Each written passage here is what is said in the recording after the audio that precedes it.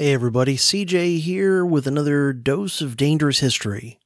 This is episode 162 of the Dangerous History Podcast, a modern-day Grunt's Perspective, Part 4. And this is my fourth and final conversation with BT, a U.S. Army veteran of Iraq and Afghanistan.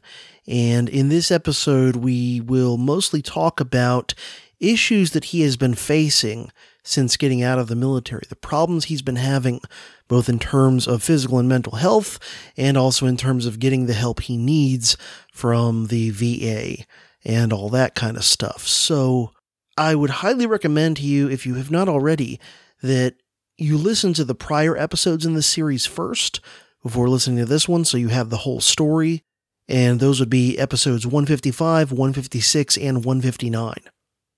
But of course, before I launch into our conversation, I do have some thank yous to give out, some excellent individuals who have stepped up to become Scholar Warrior supporters of the DHP since the last episode I recorded, so I have to say big thanks to Panda, Bill, Dark Alliance, Jeff, James, Ian, and Kyle. Thank you all very much for stepping up to support the show via Patreon over at patreon.com/PROFCJ.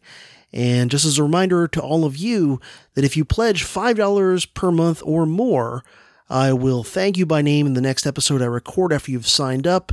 You will also get access to special bonus DHP episodes that are released only in Patreon just for those Scholar Warrior supporters of the show. They are available nowhere else. And you will also get access to vintage DHP episodes, meaning the first 52 episodes of the show, which are now only available via Patreon.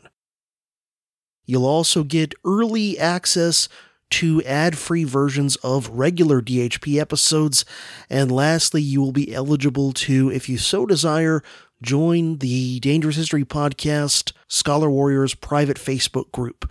So I hope you will consider stepping up to support the show if you are not already a supporter. And if you are already a supporter, you should be listening to the Patreon version of this episode where all this stuff is cut out, along with all other advertisements. And I do have one more thank you to give out, and that is somebody who got me something off of my Amazon wish list. Big thanks to Tim for getting me the book The Closing of the American Mind by Alan Bloom, which is a book I've heard about many times but never actually personally read. And I'm one of those people that if I keep hearing about a book, and hearing people's opinions about a book, eventually I want to read it for myself to decide what I actually think about it myself. Of course, one negative side effect of this is that I always end up having a pile of about 800 books that I'm either in the process of reading or am intending to read. But anyway, thanks very much, Tim, for getting me something off of my DHP Amazon wish list. And one more announcement I think you'll definitely want to hear, just a reminder that as I'm recording this intro to this episode, in about a week, I will be at the 2018 Midwest Peace and Liberty Fest.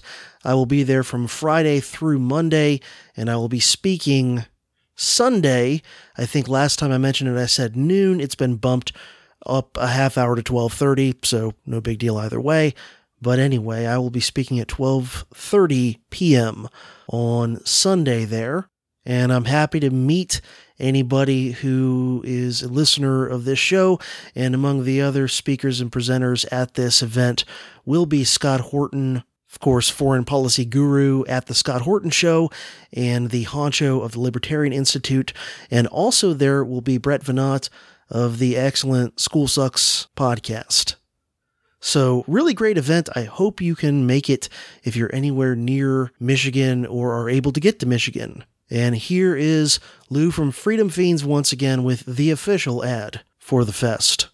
The 6th Annual Midwest Peace and Liberty Fest will be held at the Circle Pine Center in Delton, Michigan, just outside of Kalamazoo, from Thursday, June 21st through Monday, June 25th. There will be all sorts of activities in a family and adult-friendly environment. Scheduled speakers include Dana Martin, Brett Venat, Prof. CJ, and Scott Horton. Round up your friends and family members and get them registered today at mplfest.org. That's Mike, Papa, Lima, Fest.org. Dogs welcome, longer leashes recommended. All right, so without further ado, let us launch into my final conversation with Army veteran BT in the Modern Day Grunt's Perspective miniseries on the Dangerous History Podcast.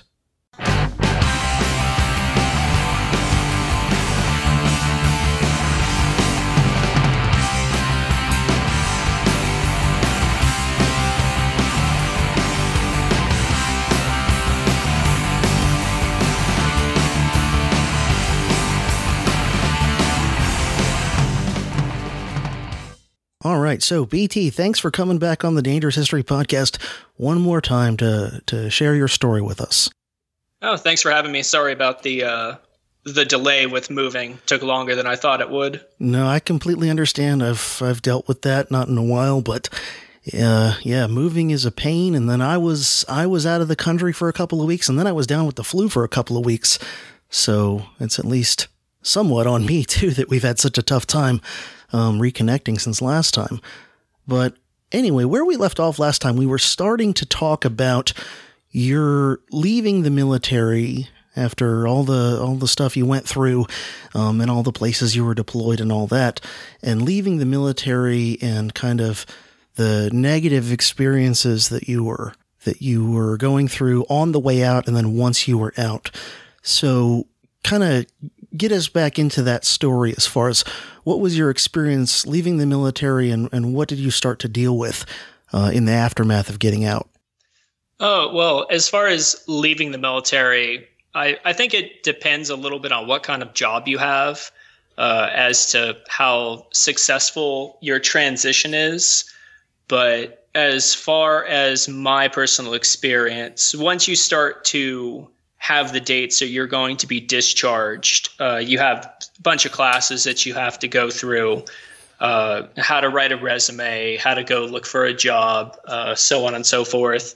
And pretty much all of it is essentially useless as far as actual preparation and help is concerned, because you're worried about the 500 different tasks that you're focusing on with having to move and getting ready to go become a civilian, that it's just really hard to listen to just more of the droning PowerPoint slide kind of classes that are so familiar to being in the military.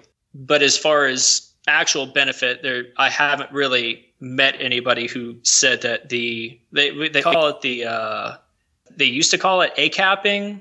I forget what the acronym stands for, but you have basically 5 days of classes that you have to sit through, and them really actually provide any assistance, especially if you have one of those jobs that just does not translate over to the civilian side of the world. Now, do people with your background as, a helicopter mechanic and crew chief and all that, do people with that did those jobs in the military, do they usually have some success finding jobs as mechanics or things like that in the civilian world, or not? Or what's your feel for that? I mean, I've known people that have received benefit from it, depending especially, like you said, on what type of job that you have. If you have a job, if you're a legal assistant or a medical person, you usually have no problems at all. But in my particular case, being a helicopter mechanic, one of the things that you don't really think about is your certifications. And most of the time, the military certifications aren't what is required in the civilian world. So I could work on a helicopter in the Army all day long, but once I got to the civilian world, I couldn't even look at one because I didn't have my airframe and power plant license. Now, the background and the experience and education you do get in the military does help translate over, but it doesn't matter too much if you don't already have your certifications. That's interesting. I had an experience, like I've mentioned before, I have a lot of veterans come through my classes at the college.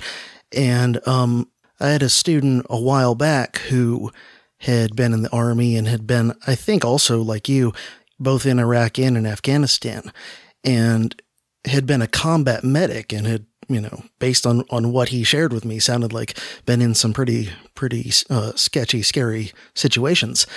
And basically he was looking to become like a paramedic or EMT, that kind of thing.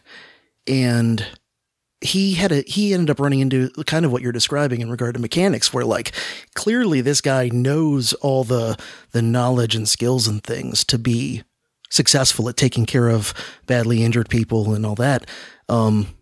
But he still ended up having to like go through, courses and getting all these additional things. And, as you would expect, he was kind of frustrated because he's like, I already know way more than what they're making me go sit through and, blah, blah, blah. So it seems like there's just sort of a disconnect. I don't know if there's if anyone's doing any work on that or whatever, as far as trying to like line up the credentials so that they translate more smoothly or something. The Army has a couple websites that are supposed to kind of give you a roadmap for what you're supposed to do, but it's not, again, you need to actually sit down and talk with somebody in the career field or whatever that you're looking for. Funny enough, though, to the combat medic that you were talking about, I was in EMT program late last year, and it's kind of the final education that I was trying to do from the VA before I just completely gave up due to my disabilities. But in the class there, we had a Navy corpsman, which is just their version of a medic. And, he had all this skill. He knew how to do, stuff that in civilian world would be nurse practitioner, physician's assistant level stuff, but he couldn't do any of that. One, because he's on the civilian side, but two, he never had his EMT basic certification. And that was something that was really surprising to me, talking to a lot of medics, because I wanted to be a medic when I first entered, but the Army said that I was too dumb to do that, according to my testing score. Just sort of a little side tangent, but it's interesting that I'm pretty sure the military is the only career that can like legally still test you and then place you in a job according to an actual like test score or IQ type score or whatever. I'm pretty sure that it's illegal for all other sectors of employers to just like decide whether to hire you or not based on a test score, or decide what job to put you in the company based on a test score. It's just kind of funny. It's like a different set of rules. Yeah, I never really understood it, because when I was enlisting to go into the Army, again, I was in an EMT class, cyclical event apparently, and that's what I wanted to do. I wanted to be a combat medic, and my scores came back pretty poorly just because I was not good at math. I aced all of the English portion of it, but as far as math, it was not my friend as a child.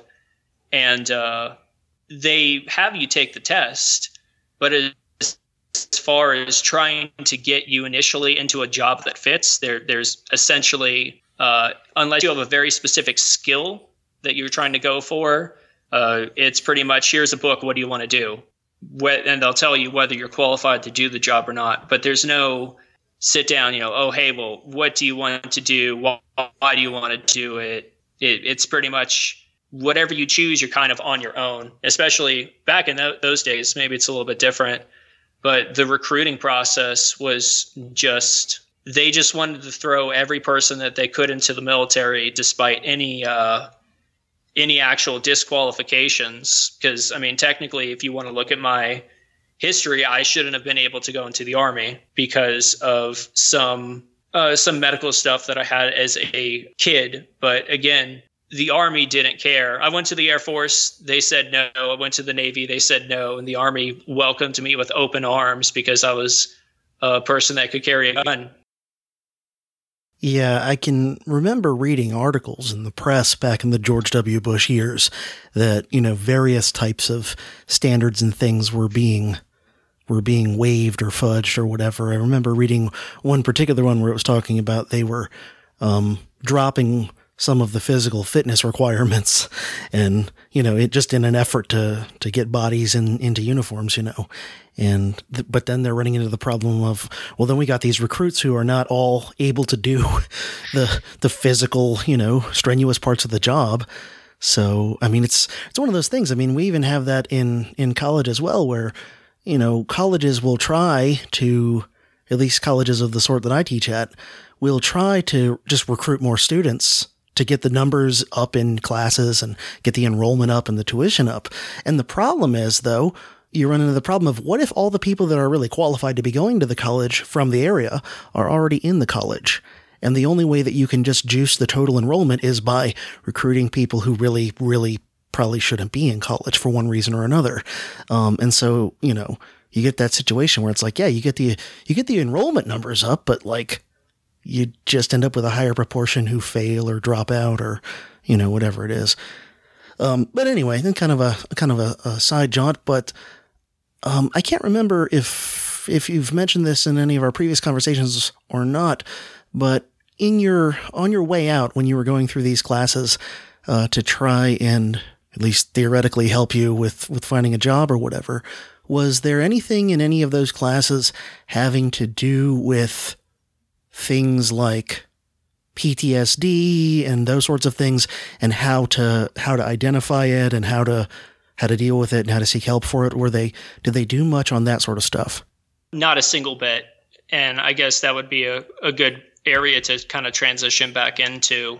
So yeah, there's no identification at all of medical problems, and the exact process that I went through, and I can pretty much guarantee everybody went through, is once you're in the medical procedure, you have a bunch of steps that you have to go through, timelines and so forth.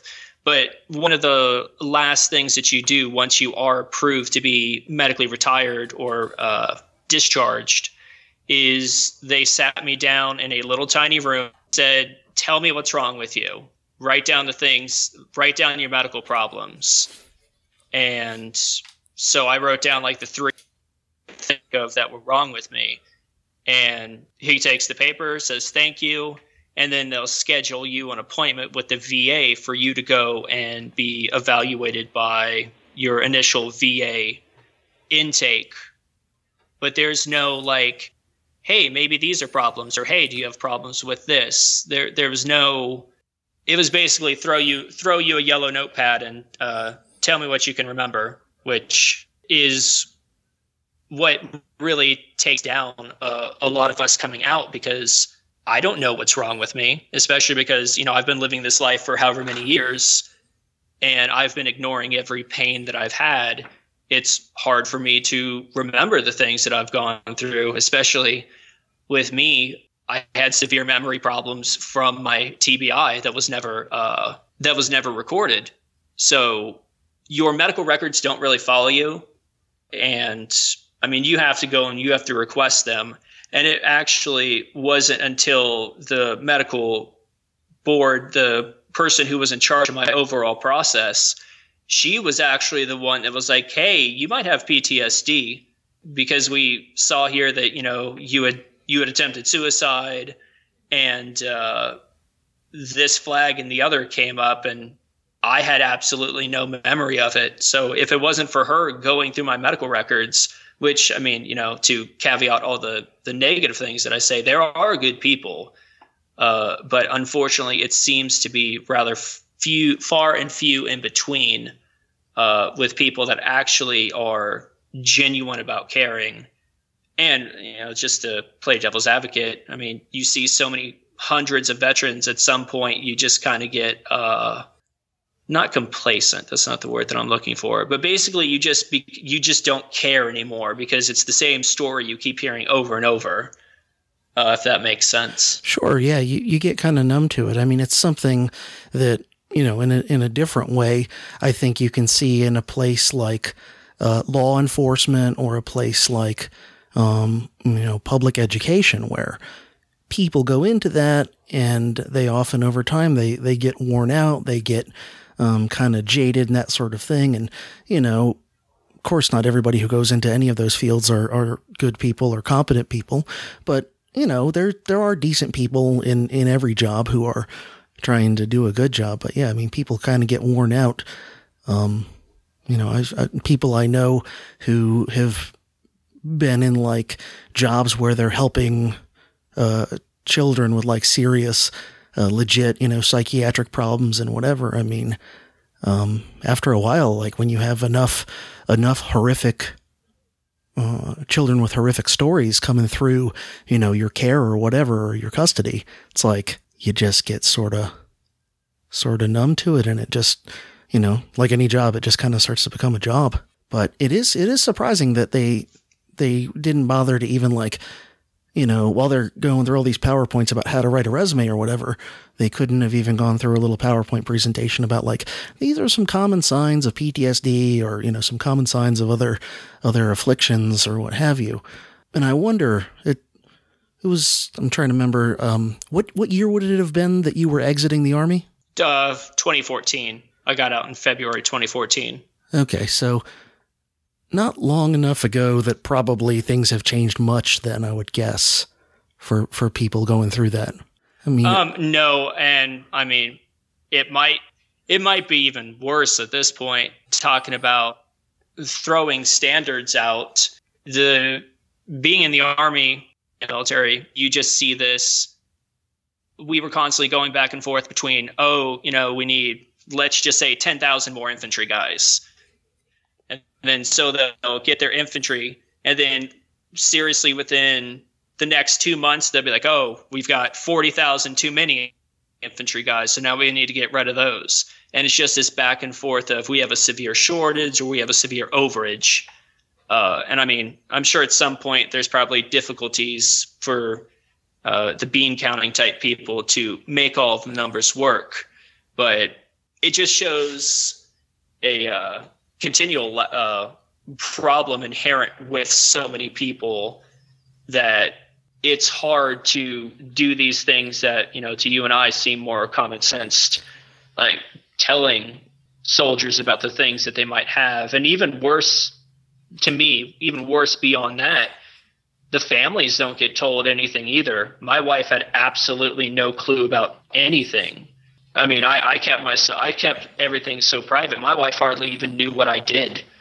I never talked about it when I came home. It wasn't until these past maybe year or so that like I've started telling stories, and my wife's like, "You never told me that." Yeah, I mean, you would have to kind of like go out there and do your own research or something. I mean, I've just as an historian who sometimes studies the history of wars and things like that.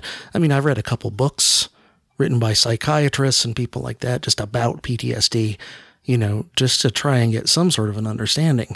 And it just seems like much of the general public, and I would imagine even much of the people in the military, just don't really have a real good understanding of what it is. So can you walk us through just a sketch of some of the things you've dealt with in regard to that, and kind of what you would want to say in terms of things that people just might not understand about PTSD, or things that might be different than what most people would expect, especially in case if anyone's listening who might have it and doesn't realize it, kind of thing. Like you were talking about, I've done a lot of research, especially over these past few years, into PTSD, and specifically with going into combat. And then my wife has a master's in psychology, so we've got a pretty good footing for eventually learning all the stuff that we know. PTSD manifests itself differently in pretty much every person. It's unique to each person. And I probably one of the biggest first things is that it's looked at as some sort of a weakness. Like, you just couldn't handle this, which is, to begin, pretty upsetting, because every time that I have been told by like a former soldier or something who's told me that you're just a pussy who can't handle it. I had one guy tell me that Marcus Luttrell was able to get over his PTSD, and he was a Navy SEAL. So you just need to stop being a bitch and get over it and go get a real job. And the ironic thing is, I know for a fact that the guy who said that to me has PTSD himself. But that's probably the biggest secret. Most of us out there have no idea that we have it, because it's become part of our personality. Like for me, I used to be really easygoing. Like it would take a lot to actually get me mad. And at this point, like it's very easy to put me into a lot of anger, not to the point of like, punch holes in the wall and everything, but I've definitely seen my fair share of that kind of PTSD with some of the veterans that I've dealt with or interacted with throughout my time. So for me, I've got the anger issue now. I have a pretty big delay in cognition, and my wife definitely sees it a lot. She'll ask me a question, and almost instantly I'll just be like, huh, what? And then maybe there's another five or so seconds in between that until I finally realize I'm able to put all the pieces together as to what's being said. There's a big memory aspect to it. And then more of the, I guess the things that people would be more predictive as to what happens. I have a hard time seeing a group of men together, because I've always been trained that, those are people that are bad. If there's a pothole in the road for the longest time, like I would not freak out, but I mean, like I would get over just because I didn't want to be anywhere near it. If there's a pile of trash in the road, overpasses were pretty difficult for me to handle too, just because, these are all places that in my mind are wired to be things that are going to try to kill me, people that are going to try to hurt me. And once you have that wiring changed in your brain, and especially, going to a combat zone each and every single day, you're wondering if you are going to be killed that day, if you're going to make it through the day, if you're going to be able to talk to your family. And that has a huge impact on your mental health. Just being flooded with your fight or flight chemicals day after day after day, your brain gets rewired. And it is an exceptionally challenging process to change that wiring, usually within the term of decades, if you are lucky enough to know what is wrong or be able to navigate the problems well enough to make improvements. And I've seen a lot of people that don't make improvements, and unfortunately, it's led to a lot of people that I've known throughout my military career killing themselves, because there is no assistance. There is no acceptance of the problem. And I mean, pretty much it's either at the bottom of a bottle or the bottom of a barrel that we find our coping mechanisms. Yeah, that's one of those things that the mainstream just doesn't like to talk about very often, is the suicide rate amongst military veterans, which is just like out of control when you compare it to just the general public at large's suicide rate. There's clearly a lot of things going wrong there.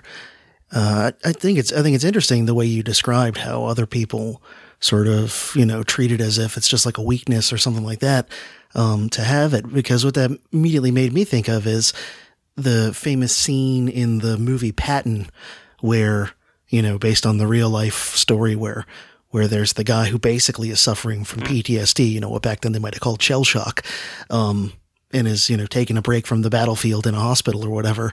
And then Patton slaps him and yells at him and all this sort of thing.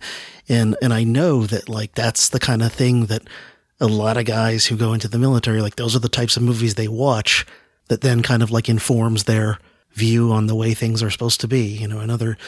Potentially at least another case of real life kind of imitating the movies. It's exactly, that's more new. what the military is, as opposed to these ideas that, there's this brotherhood and camaraderie and everyone, all the military wives get together and everything's hunky dory. And it pretty much is. There comes a point, between a group of guys just talking shit to each other. There's a difference between that and the things that we go through and the way that it's responded to. And most of the things are completely ignored, or you are so conditioned to not think about it. Right before I got out, one of my soldiers in Alaska, he was getting discharged because he said he had bipolar disorder, and I didn't know anything about it, and I was just like, well, that's it's pretty shitty. And he said that he didn't have it when he came into the military. And he had been in the medical board for probably 7 months, and beyond when he should have been in the military, or when he should have gotten out. And I went to the person in charge of his paperwork to see what was going on and why he was still in. And apparently somebody put his folder underneath a pile of papers, and it just happened to not be seen. So eventually it got sorted out, and he got his medical discharge. And then, I don't know, I think a year or 2 years ago now, I was diagnosed with bipolar as well. So, I mean, the whole time I'm talking to him, I'm listening to him about all the problems that he has, but I'm not making that connection that, oh shit, these are the same things that I have. Again, there's no looking out for each other, typically, because all of your medical problems are looked down upon. Now, another thing that's come to my mind, listening to you today and in previous conversations as well, another kind of parallel outside the military in regard to some of this stuff, has to do with something that, maybe just adding more problems, I would guess, to the PTSD itself and other things, and that is head trauma. And, you've mentioned before that you've had some head trauma. I have to imagine that in all branches of the military, head trauma has to be a relatively common thing when you think about all the different jobs in all the branches of the military. Even if you're a sailor or something like that, like you're going to bang your head on a ship or a submarine or whatever, when you're running around in rough seas or whatever. And so I'd imagine there's more head trauma. And then if you actually are deployed to an active war zone, then that even, there's more head trauma.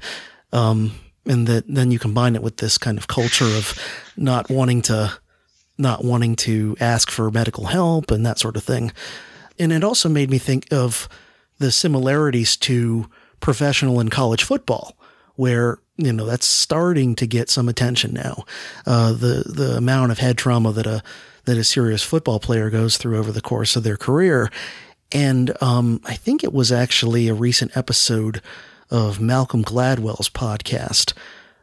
He talked about some college football students who suddenly went from being like very happy and very bright guys, who their football career was going well, their college classes were going well. Like they seemed to be guys just like doing great in all aspects of life. And then all of a sudden they like start having all sorts of problems.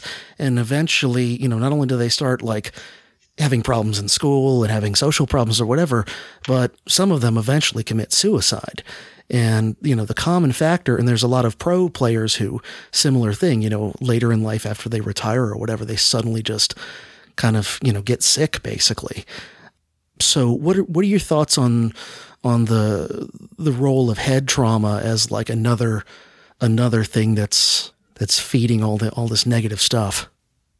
So, head trauma is a really big thing, and I never considered a lot of the explosions that I was going through at the time as being a problem until rather recently when I was, working on my updating all of my medical information with the new things that I've discovered. And even just something as simple as hitting your head on I repeatedly hit my head at the top of my helicopter, just because you can't stand up all the way. And sometimes if you're carrying a part or something out of the helicopter, it's easy to misjudge. And we have there's a lot of, sharp, hard edges, and the same thing with inside vehicles and such. And it's one of the few places that I think the Army at least tries, because if you're not supposed to drive a military vehicle without wearing your bulletproof helmet, or we just call it a Kevlar helmet. And it was always just really annoying, because you have to wear this big giant helmet just driving down the road. But thinking about it back now, it is a good thing, because you do have where you hit your head, and there's a lot of parallels between NFL. The NFL, it's come out really big lately with the head injuries, and we're starting to see the effects of the CTE, which it's one of the injuries to the head that you get from having concussions, and you can't test for it. There's no way of knowing until you do an autopsy of the person. And there's a lot of football players. Last time I checked, that they had done studies on like 31 former NFL players and football players, that the families let the doctors look at them. And I think out of the 32, 31 of them had signs of CTE, which essentially is premature Alzheimer's disease, where your brain starts to build up this plaque substance from responding to the inflammation and swelling of when you actually have a concussion. And this plaque acts the same exact way as if you had Alzheimer's disease. You start having poor to no judgment on making decisions as to whether something is smart or not. So a lot of times you'll see, like I know one guy who put his motorcycle through a minivan at like 120 miles an hour. And it's very easy to dismiss it as, anything from, he's an asshole, to, he was drunk, or, he was just being foolish. And a lot of military are getting killed or injured in these events, and no one's taking into account the fact that without any care, without any assistance, if you have these type of injuries, and if you have the need to fulfill, because it is like a drug as far as what being especially in a combat zone, does to you, because you have all those chemicals, you're constantly high off of your fight or flight. And then when you come back, there's nothing that can replicate that. So you see these poor decisions, whether it's brain injury related or not. But that's why you see a lot of really foolish things, and it's very easy to dismiss and ignore. Well, not ignore, but not be cognizant of the fact that maybe there was something else going on, and it's not just, poor decisions that are being made by somebody just say on a motorcycle. Yeah. And like the military, the pro football, and also college football have a culture of, it's partly like machismo of being a tough guy. And so you don't want to ask for medical help and admit to injury and go on the injured list and get taken out of the game, so to speak. And it's, in part, it's your teammates all having the ethic of that if you go out on injury, you're not doing your fair share, not schlepping your load to help the team or whatever. It seems like that's a very clear, commonality between professional and college sports and the military, just as far as that goes. And then that makes it to where people are reluctant, whether it's something more mundane, like a pulled tendon or a knee injury, or something more serious like a head injury, there's a reluctance to actually go seek the help you need and that sort of thing. I just think that's an interesting parallel. And, since football players are, at least if they're pro, they're paid a lot better and they get a lot more fame and media attention. It's good that attention is going on to the bad parts of that, but it seems like there's, not as much interest in the media, in looking into, veterans and all that. Kind of goes along with the not wanting to talk about the suicide rates much and all that sort of thing. But what have you found? I mean, I know you're still dealing with all sorts of issues, but it sounds like you're doing better in general than you were, maybe a few years ago when you were kind of really having a hard time. What have you found to be helpful for you in coping with your PTSD in terms of ways to manage it or whatever that are at least somewhat positive, that are not just like, drinking a gallon of booze or chasing the dragon or something? Like, what have you found has been helpful to you in coping with it? Well, first and foremost, the biggest thing is my wife, because so many times kind of the final trigger is a breakup of the family or just complete lack of understanding of the situation that the veteran is going through, and the veteran for the spouse, because it's on both ends, and there never is any assistance from the military, from the VA community that is out there to help. I have one other thing that I want to go back to, but I want to just keep going on this. Sure. My wife has gone through several years of trying to get something through the VA called the Caregiver Support Program. This is supposed to be, it's supposed to provide somebody to help my wife, to, provide counseling for her, because she's going through everything equally on her own as I am, as far as the medical community is concerned. And she has applied 3 times now, and she's been denied every single time because they say that I do not meet the medical requirements for the program. So, I'm 100% disabled. I've got the severe PTSD, the TBI. I've got some physical injuries, but most of my injuries are either pain related or mental related. But since I left the military, I've been around my wife almost completely. And for the past, I'd say, year, I haven't gone a day that I've left and not been around my wife.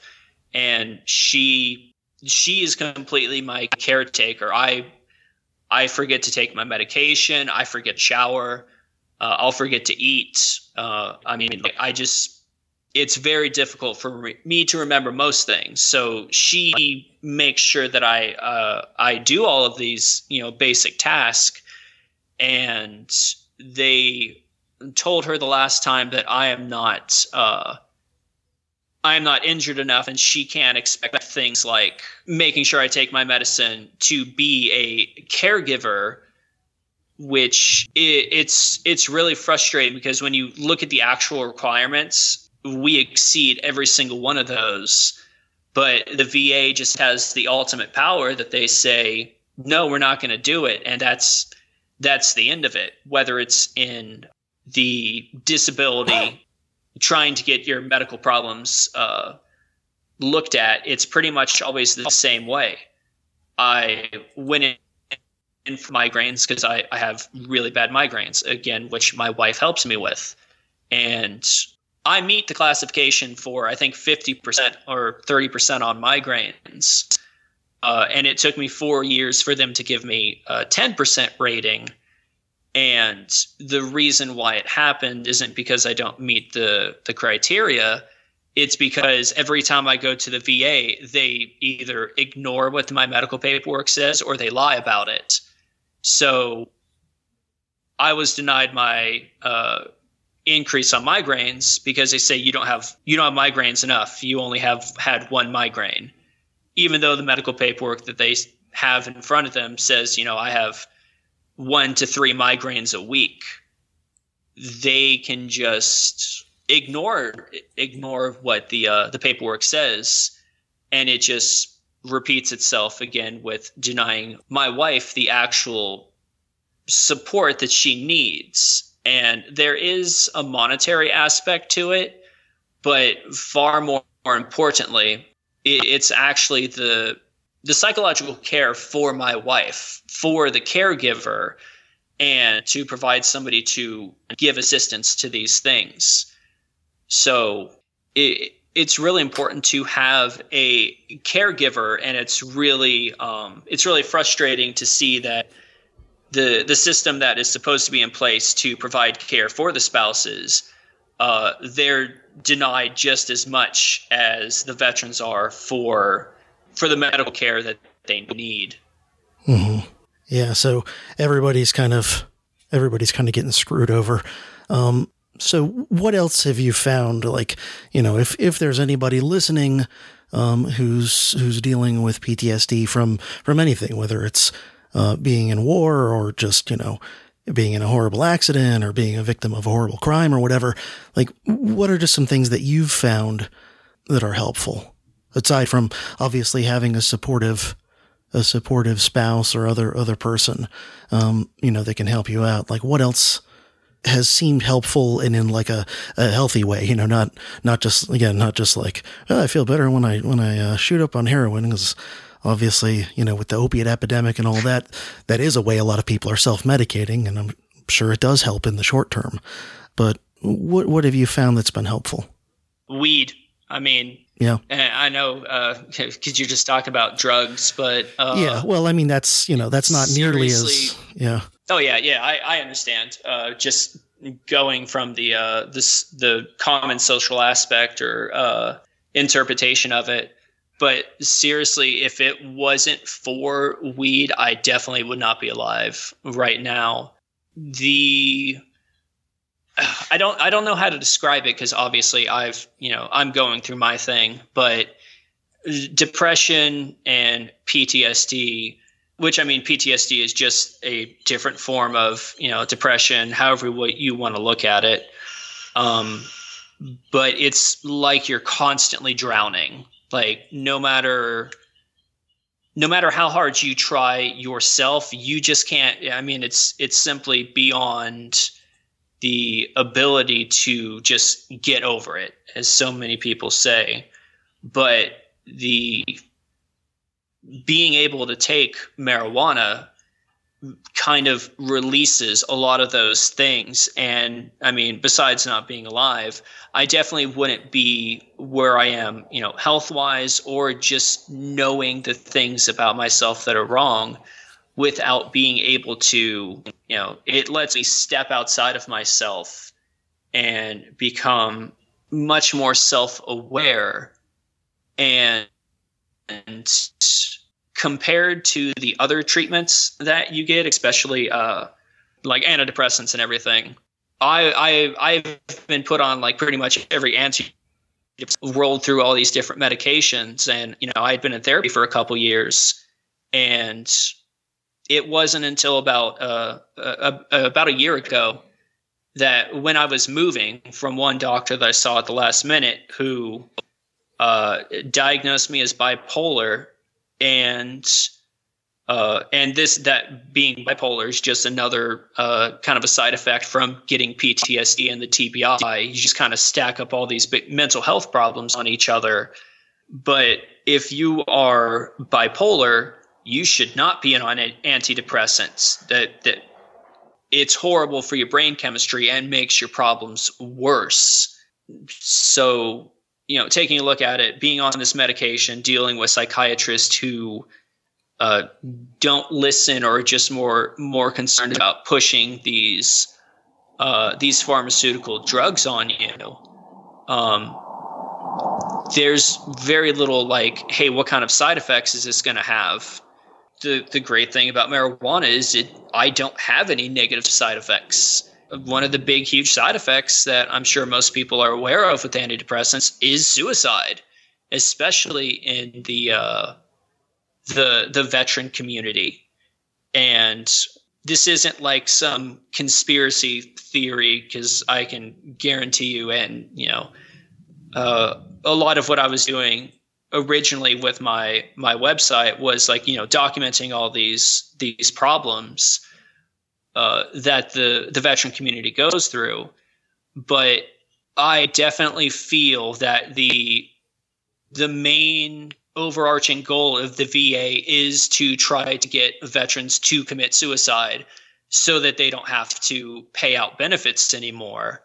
And I guess I shouldn't just throw that down and just walk right by it. But to wrap up talking about the weed, the VAs is funny because they can take away your benefits if they find out that you are on marijuana. Which again, I live in California now, so I can take it medically, and I don't have any problems with it. But as far as the medical side is concerned, I can't say it. I can't say, hey, I'm taking marijuana and I want to make sure I don't have any side effects. And marijuana isn't good for bipolar either, but it comes to one of those things that you kind of have to pick and choose your battles. So being on the medication that I am on for my bipolar, like I flush like intensely. I'll feel like I have a sunburn on the back of my neck. And the medication and the drug, pharmaceutical drugs, are a really big problem in the VA because they don't let you, try the medical alternatives. And pretty much it's just either antidepressants or you talked about opium before. The VA pretty much started the opium epidemic that we are in now. And it just kind of, ties over with what I said about the VA trying to do everything in their power to either ignore you or try to push the veterans that are in my position of being suicidal to trying to make that happen.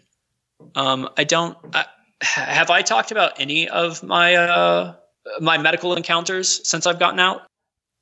You may have in our last conversation. I don't remember. It's I haven't gone back and re-listened to it since I published it, so it's been a while. So overall, what sorts of medical problems have you been dealing with lately?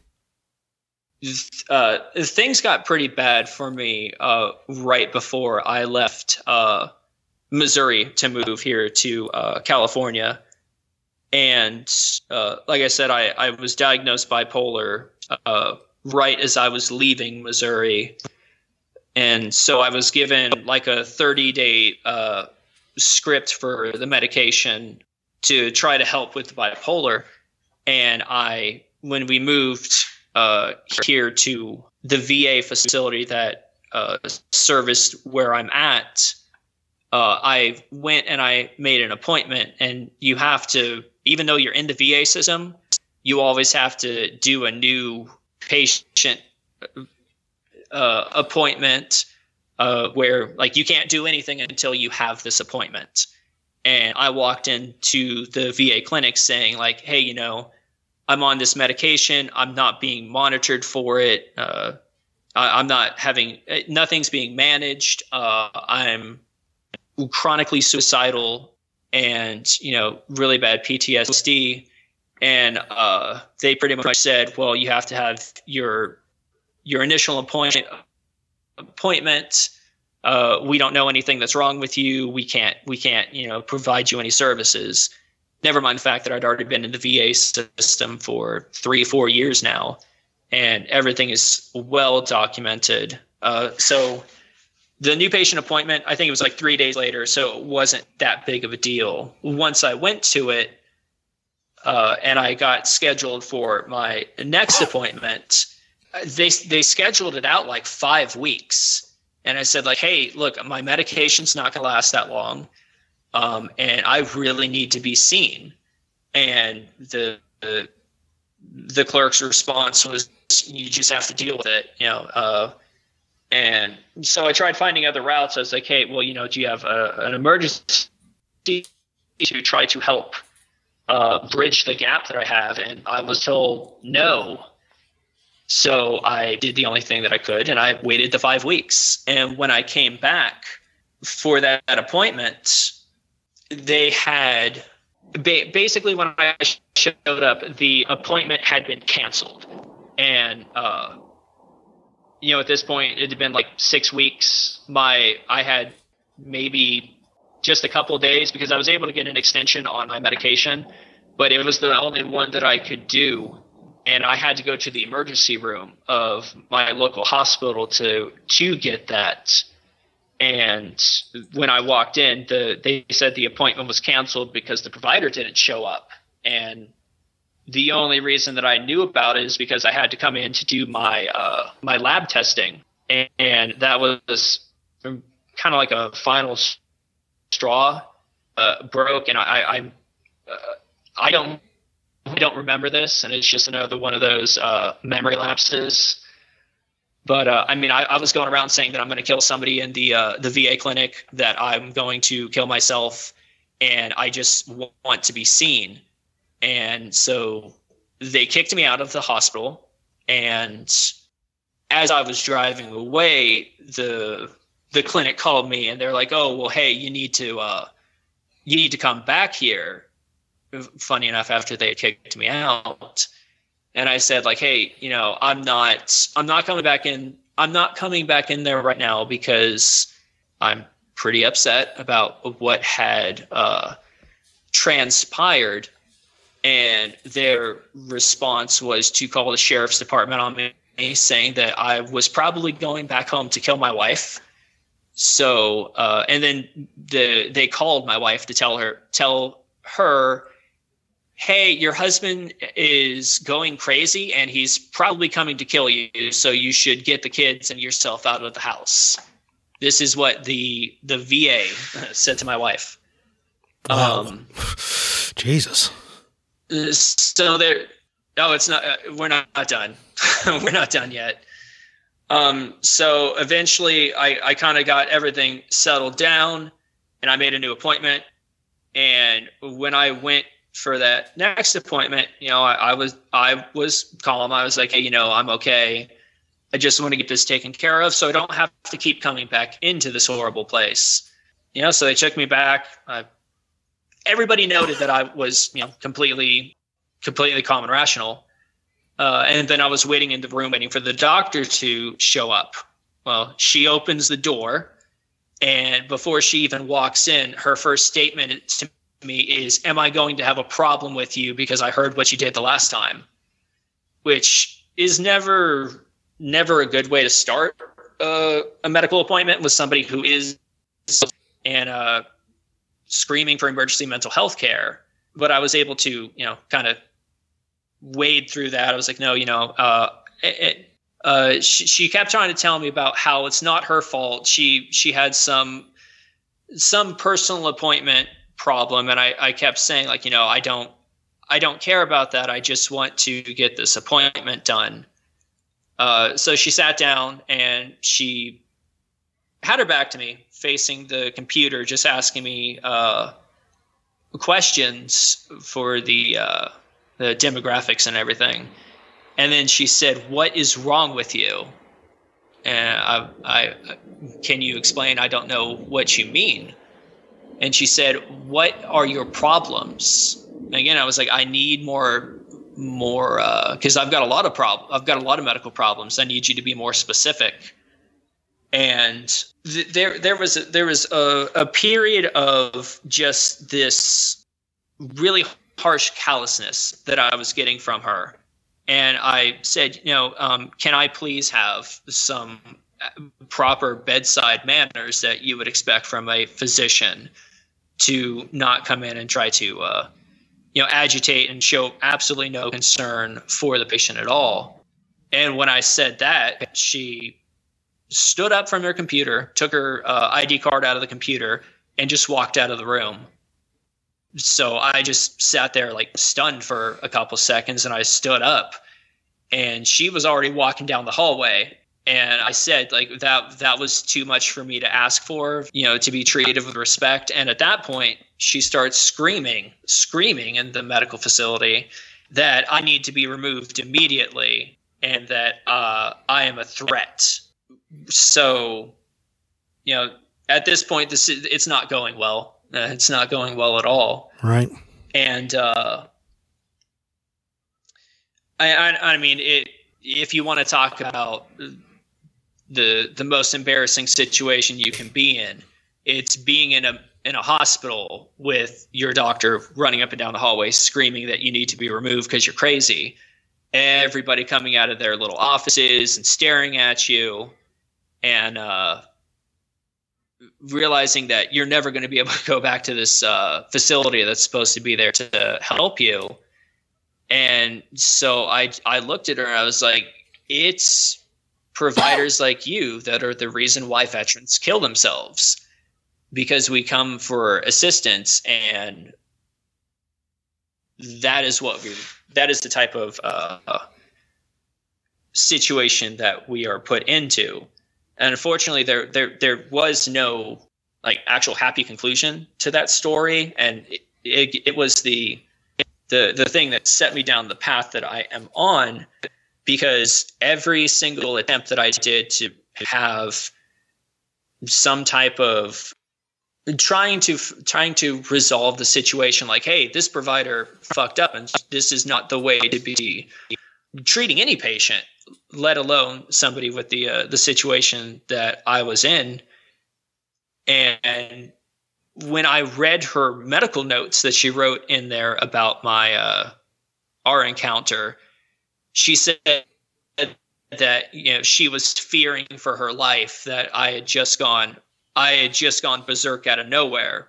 And I had posted the entire thing on my website, so I won't go into too much detail, but she said that she thought that I was going to kill her. Never mind the fact that in her medical record, she says that, I was pleasant to begin with. And there just becomes a point where she says, oh, he went crazy. And so I tried to contact the director of the clinic, her.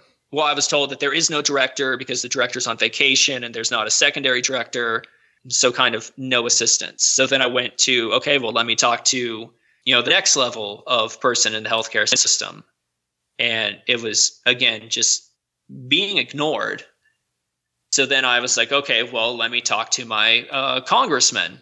That took 6 months. And in that 6 months period, they sent a letter to the VA system, asking like, hey, what's up? And again, I have all this documented. And the response from the director of the entire Los Angeles VA system basically said that it was my fault that I was the one who refused to receive medical care, and that they did everything in their power. And then, that was it. And was when my congressman's office said, yeah, that's good enough. There's nothing else that needs to be done with that. Never mind, all of the actual questions that I had. So I went through every single avenue that there was, all the way up to they created this hotline for DC that was supposed to be, if you have problems, call it and they'll fix it, whatever the case may be. It's been almost a year now. I've still never heard back from them. There's never been a single conversation about like, oh, hey, shit, sorry, maybe we shouldn't have had this person providing medical care. But it's just it's a peep show into kind of what veterans, and I'm sure this isn't solely for the military community, but there's no care, there's no compassion, to the point I went to the regulating agency for California because she was a nurse practitioner, And, I sent in my complaints and everything, and they told me, yeah, we don't see a problem.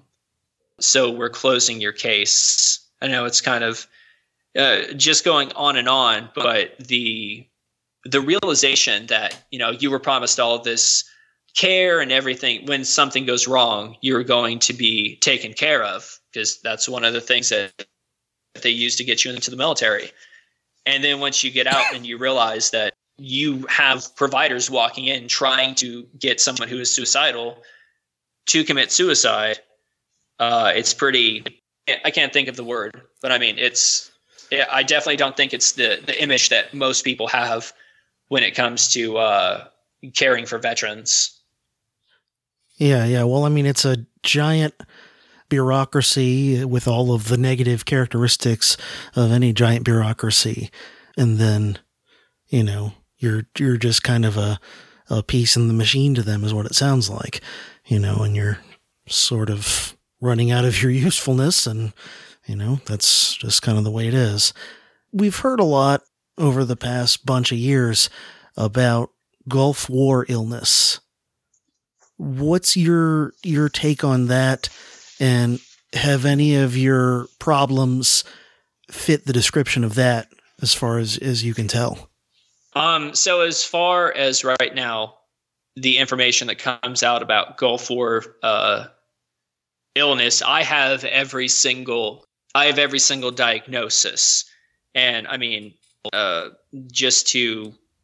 lump Gulf War illness and burn pit exposure together because I think they're just one and the same. Okay, yeah, I was going to ask you about that too. This is something that the VA, I lump it in as the same. I think because the symptoms are pretty much exactly the same. So the VA fought this just like they're fighting. They still to this day are fighting Agent Orange exposures for Vietnam veterans, even though this is completely known science. Right. As also pit, just because that's more of the lane that I'm used to. But the burn pit comes from the fact that when we set up all of our bases, we had nowhere to put all the trash. And obviously, you get a couple 10,000 people, there's a lot of trash that gets that is accumulated. Yeah, it's basically it's a little city. Oh yeah. So the first thing that they did was, we're just going to pour diesel on it and we're going to light it on fire. And it was only supposed to be a temporary measure that extended out. And I think in like 2008, the DOD put like a requirement for actual incinerators to be installed in the bases, because burn pits are very hazardous to your health. I mean, they're burning, your trash, they're burning furniture, or they're burning medical waste, they're burning dead dogs, they're burning tires, anything and everything was being thrown into these pits. And they never actually installed the incinerators because they said they cost too much. And the Kellogg Brown and Root, or KBR, was the company that was running the burn pits. So there was a requirement for them to change it, and they did not. So you fast forward a couple years, and all of these veterans start coming down with these really weird medical problems, and medical problems that you typically don't just, you don't just acquire it. It's not like walking down the street and you catch the flu. There's some very interesting like respiratory problems, a lot of skin problems, and it has been a game of denial pretty much ever since the issue has been raised. And they said up and down that, 91 Gulf War, they had Gulf War illness, but that was just them, and we don't even believe it anyway. But you guys don't have it. And eventually enough of us started saying, hey, we have all the symptoms that the other guys did, that the VA and the DOD was like, all right, well, we'll set up this list. There's a burn pit registry. that you're supposed to fill out all the information, the medical problems you have, where you were, and they're supposed to use it to do research. That's been going on for over 10 years now. And an article just came out today that there was a congressional hearing on burn pit Gulf War to try to see what is going on. The DOD didn't show up. They just said, fuck it, we're not coming, which they can just do whatever they want. I don't know how you choose to get, yeah. And it's, you can see it over and over because it is a constant denial saying that, oh, well, there's no science. There's absolutely no knowledge of whether burn pits are, actually hazardous or not. And, we don't think that there was a problem. There's no medical science that shows that there's any health risk, which is, completely laughable, because if you just go on the EPA website, under burning backyard trash, it says, hey, you shouldn't do this because it's extremely hazardous to your health. And I mean, your average person isn't going to be throwing, amputated arms or the types of materials that were going into these burn pits and that were being inhaled. In my first deployment to Mosul, I mean, you smelled the burn pit every single day.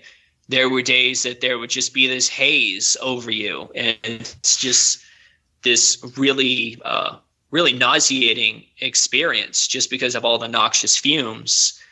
And then you turn around, even after 10 years, somehow we can still have, I guess you could call them scientists, although I question their credentialing at this point, and say that, hey, there's no health risk to what you went through. And again, it's kind of that, it's a continuation of the, oh, hey, you're just a pussy, get over it kind of mentality, even though the actual diagnosis code was something like unexplainable medical conditions. So if you have a bunch of medical conditions and you can't explain how you got them, essentially that is your Gulf War or your burn pit exposure. But so even to this day, there's no medical rating for the VA for these for the Gulf War syndrome. And if you can't prove that you've got your medical problems in another way, then you're going to be denied. And if you're the burn pits all you have, you're going to be denied. With the exception, I will say, that I am rated for asthma. I never had asthma my entire life until I came back from my first deployment, and then breathing became really really difficult.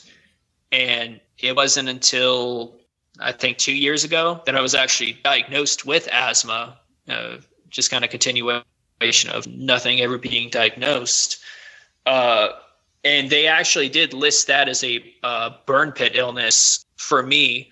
But all my other attempts and the attempts of several people that I've tried to help have pretty much gone ignored, because they're just allowed to pretty much say, like, oh, well, you're just making up this illness.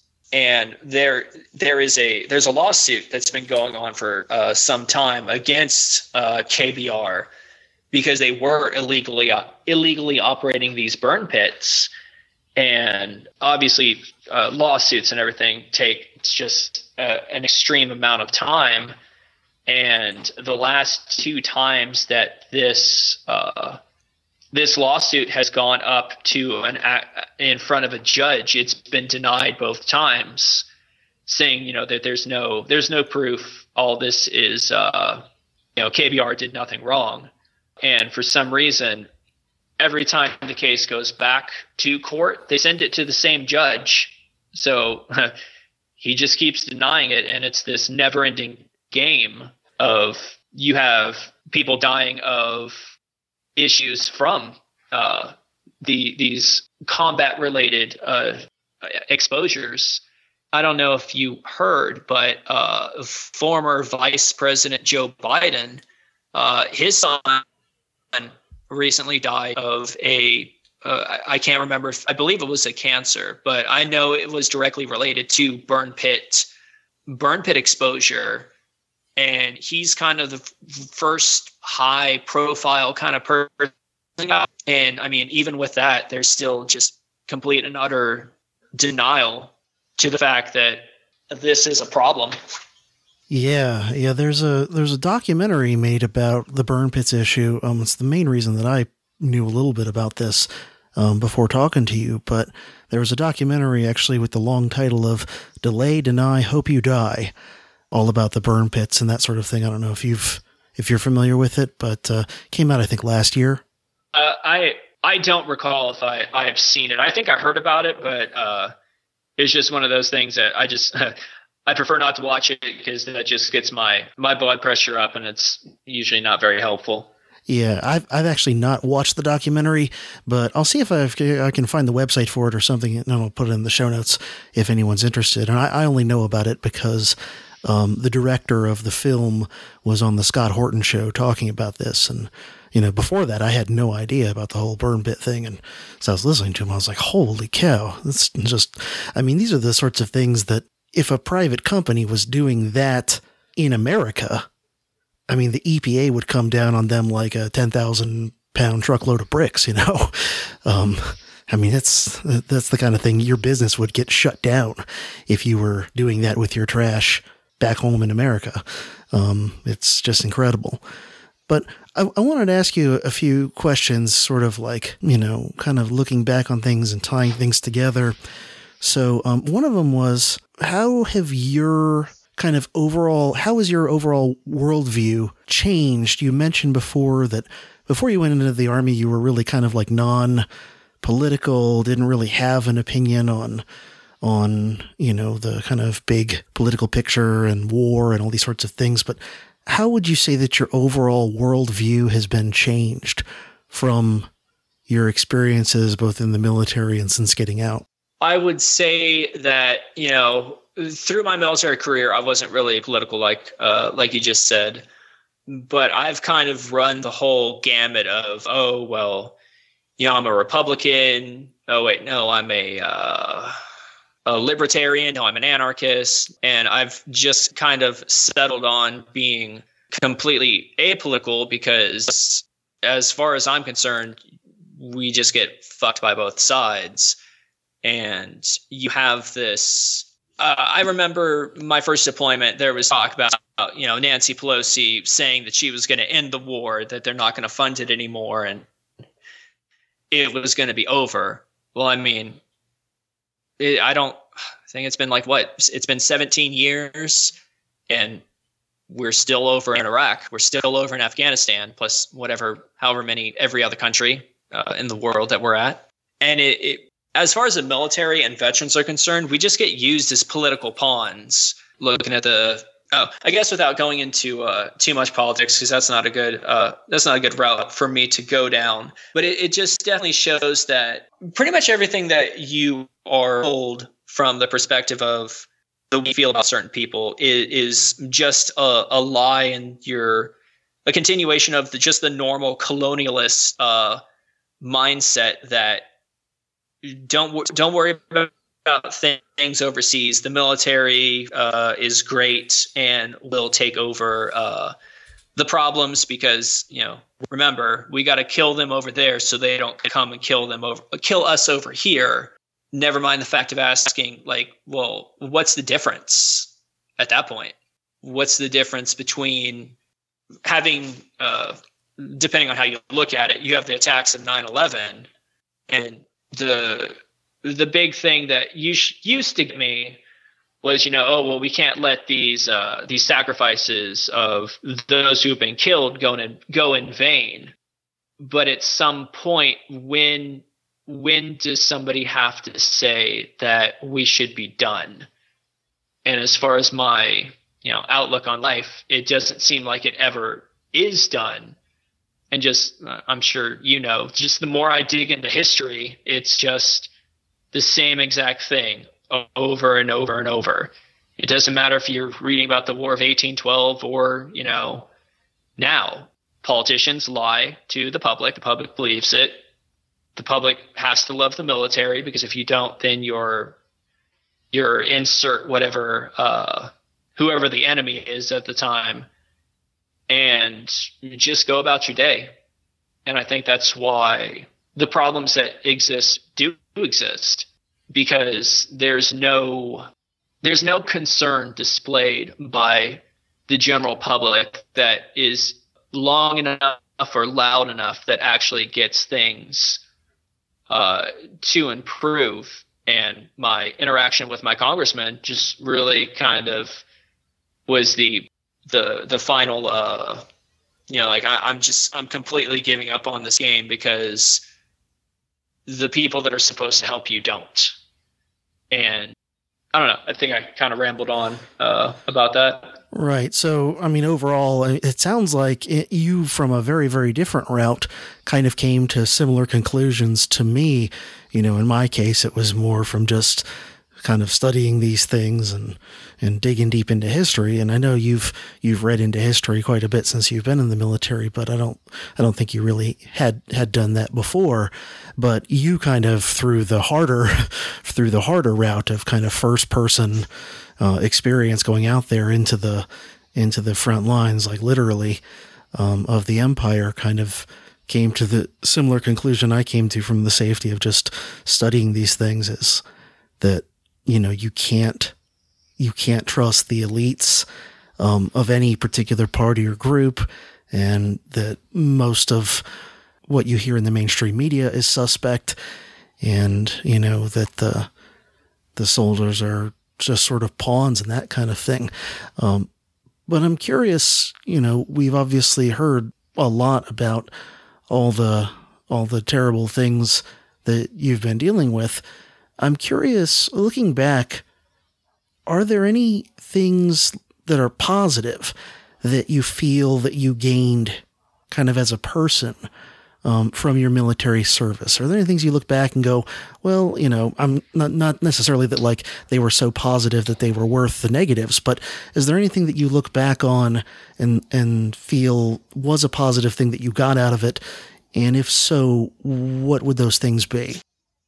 I mean, I would say that everything I experienced, I can take it as a negative or positive. I mean, just from the more of the Army thing, like or the military thing, like, hey, be where you're supposed to be when you're supposed to be there. Even that just seems to be such a trait that is lacking with a lot of the people that I've met that aren't military.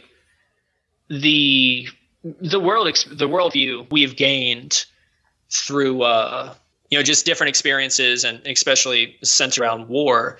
I don't think that there's any way that I could have had the position that I do now without actually, just being out there and enduring the terrible things that go on in the military.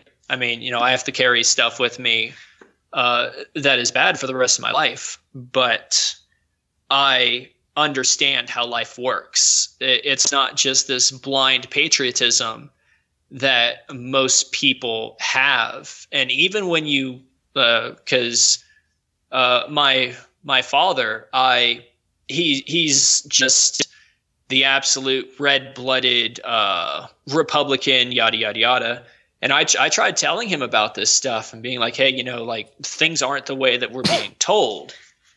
And he just refuses to accept it. And I don't know if I would have been the same way, but I know with experiencing life over there and realizing that Iraqis or Afghanis are no different than any other person, it's definitely helpful to remove any of like that racial bias you might have.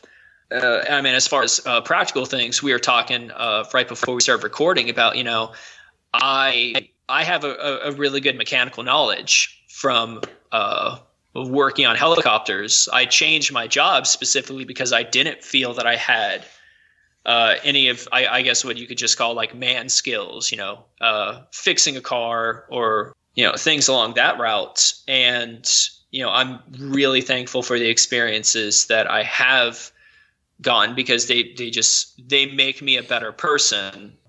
Of course, I could have done without all of the medical problems, but even looking back now, I would say overall it was a positive experience.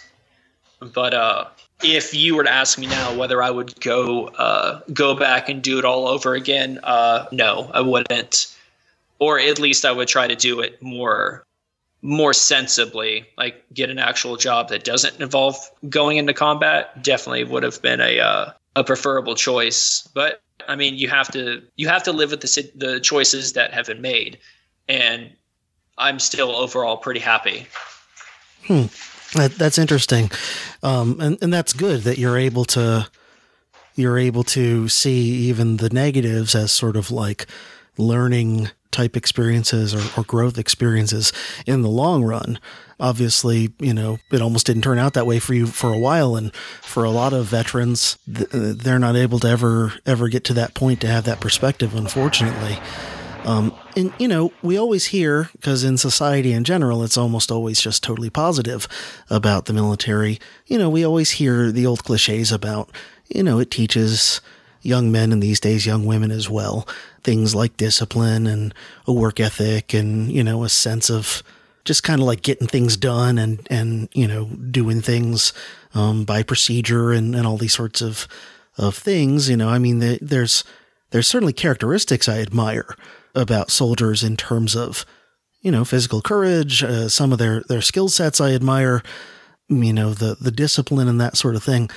But I always just sort of wonder, like, isn't it too bad that there's not, at least in kind of mainstream American society anyway, there's not like an easily available substitute wherein you could gain some of those positive takeaways without all the negatives, without all the baggage. I mean, and obviously as someone with anarchist leanings, in a manner preferably that's not just like bolstering authority and all that, but that's more, where you're learning some of those same skill sets and attitudes, but like more in a way that's more ultimately about self-empowerment rather than about, serving this giant, corrupt, bureaucratic, authoritarian system. But I don't know if such a thing is ever going to be possible or come into existence. It's just one of those things I've kind of hazily wondered about, is there a way that you could have some of the positives without all the terrible stuff? But I mean, I don't know if they're like still real things or not, but I think the biggest aspects is you have to experience life or culture outside of what you consider your normal. I talked about when I went to high school here, this is a predominantly Hispanic community. And so many of we'll just call them white people, so many of the white people that I know just cannot handle, I mean, you see videos of it all the time. Speak American or get out or go back to your country or whatever the racial term used is. But being in the military, and I mean, and if you study history, at one point this was Mexico that I'm standing in, or Native Americans, or however far you want to go back. Being able to experience other cultures and realizing that what you're being told on the TV about every morning, everyone in Iraq wakes up and they burn their flag and shout death to America. Like it's no different than any other place you might live, with the exception that it's a war zone. And even where I live, funny enough, is as close to Iraq as you could get without actually being there. I mean, we've got a very high crime rate. I would say probably comparable to where I was, minus the bombings. But being able to have gone outside of what is my comfort zone has allowed me to accept all of these the actual truths, as opposed to my father that I was talking about. He will never believe it, because he's never experienced anything outside of, his own life. Definitely be better to find a way to have those experiences without going to war, like you were talking about. I don't know if like the Peace Corps, or if those things are real, or if they have the same like impact. But yeah, I would definitely say travel and actually living outside of your norm can be very beneficial to your world outlook. Yeah, especially if you go into it with an open mind, because I do see, and I'm sure you have as well, plenty of Americans who, whether it's in the context of military service or just in the context of travel, for some other reason, the people who go travel to another country and they kind of go into it already with a closed mind of, oh, these people are just a bunch of, inferior people. They're not American, blah, blah, blah. Sometimes people even have this attitude when they're going to another country that is like another, relatively prosperous, successful first world country. They go into it with this kind of closed-minded, condescending attitude from the get-go, So I've known, and I'm sure you probably have known as well, people who serve in the military overseas and come back, if anything, like double down in some of their sort of prejudices and closed-mindedness. And then there are the people who have the experience more like you, where it's the opposite effect. Their experience kind of opens their mind up a bit more. They start to have a little bit more empathy with people from very different cultures and all that. So, I think part of it is the individual's personality and attitudes kind of going into that situation. I mean, it's a very small example and not nearly as dramatic or different, but every spring for the past few years, I've taken a group of students over to Ireland for, a little bit less than 2 weeks. And it is interesting every time. It's a different group of students. And every time, like, you can see the ones that go into the trip with a good attitude, where they're like really just want to learn about this place and experience it and everything. And then there's always a small percentage who kind of go into it, and you got to wonder why the hell they would sign up for the trip and shell out the money for it. But, they go into it already like with this attitude of, I'm not going to try any new food. I'm not going to, try any new experiences. I'm just going to try and, like, everywhere I go, I'm going to order chicken tenders off the menu. I'm not going to, try anything new. It's always a small percentage on that trip, but it always just drives me and my buddy, who's the other teacher on the trip. It always just drives us nuts. These students, we're like, why did you sign up for this trip if you're not even going to like kind of open yourself up to it? But anyway, I'm curious, if there is anyone listening who may be a young person of, military age or getting close to military age and thinking about maybe joining up. Maybe they're not, if they're a regular listener to this podcast, but if they've listened to a lot of Dangerous History podcast episodes, they probably have had second and third thoughts. But if there is anybody listening who's a young person who's, thinking about maybe joining up, is there anything that you would want to say to a person who's in that boat as someone who's gone through it? I would say probably one of the biggest things is knowing how to manage your expectations. Talked about it several times about the military isn't what is portrayed in the TV, and it might not even be whatever is portrayed by like family members and such. I know that I was like when I went into the military, and I really thought that, it was just going to be, I don't know, like this fraternity of people that are all same goals, same orientation, and everyone, is working towards a common purpose.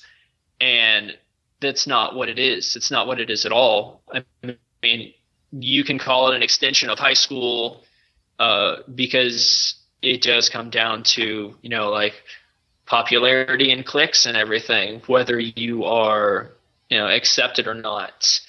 I don't think the military necessarily is a bad thing, especially for, a lot of people do get a lot of benefits from it. I got a lot of benefit from it, but you just have to know going into it that you have to learn as you go as to what the military is. And if you keep holding on to this preconceived notion, things are going to be pretty rough.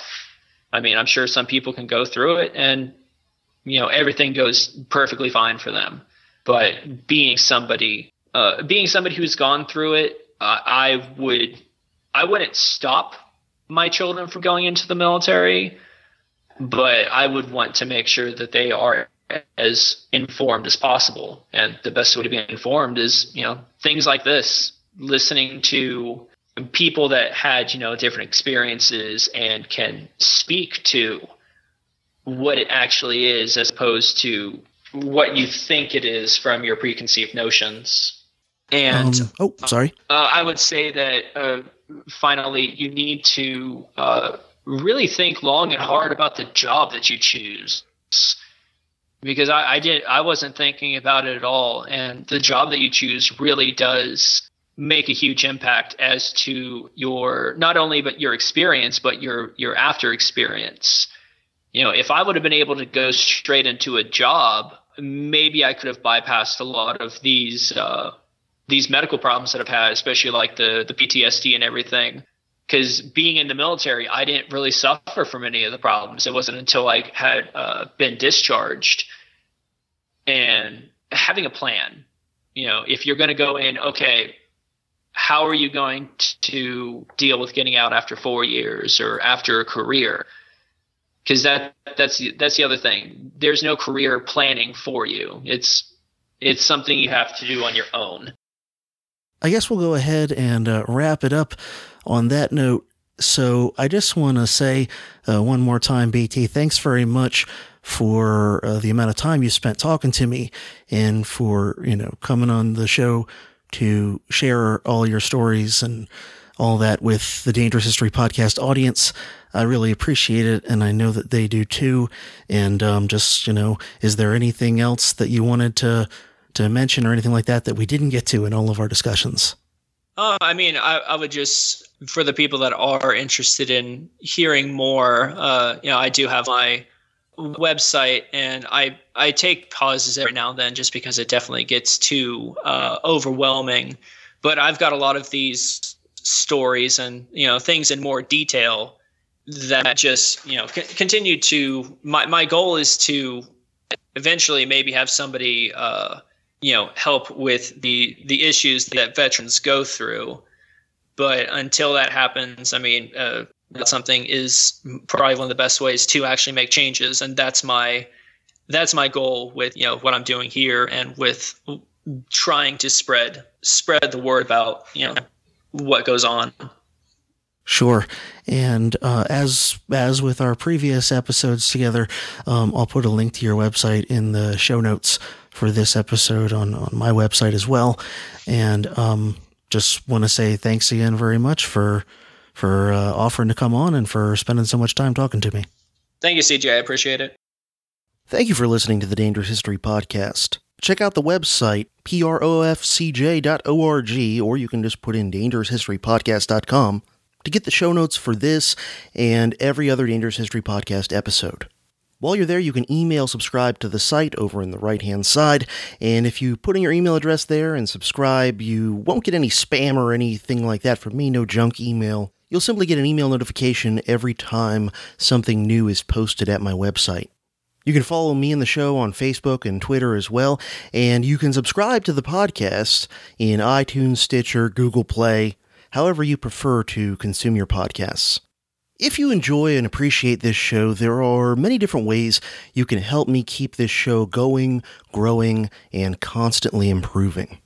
One easy way is simply to spread the word about the Dangerous History Podcast to those you think might appreciate it who don't already know about it.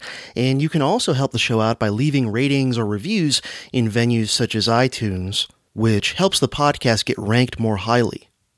If you would like to help out the show financially, there are many ways to do so, and you'll find them at profcj.org/donate. And one of the best, most helpful is to sign up to support the show via Patreon at patreon.com/profcj. And if you pledge a contribution of at least $5 per month or more, you'll have access to bonus episodes that I publish in Patreon available nowhere else, as well as the ability to join the Dangerous History Podcast Scholar Warriors private Facebook group. You can also make one-time or recurring donations via PayPal, and you can donate via Bitcoin as well. And of course, if you buy things from any of my Amazon affiliate links or my Abe Books affiliate links, go through those links, then do your shopping as normal, and the Dangerous History Podcast will get a small commission at no additional cost to you. This has been another episode of the Dangerous History Podcast, helping you learn the past so you can understand the present and prepare for the future.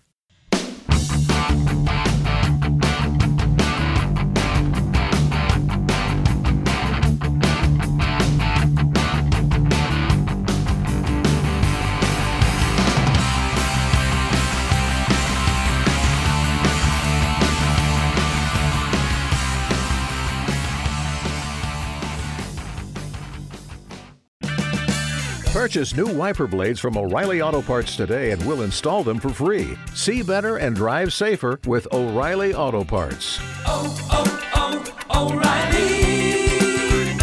O'Reilly Auto Parts.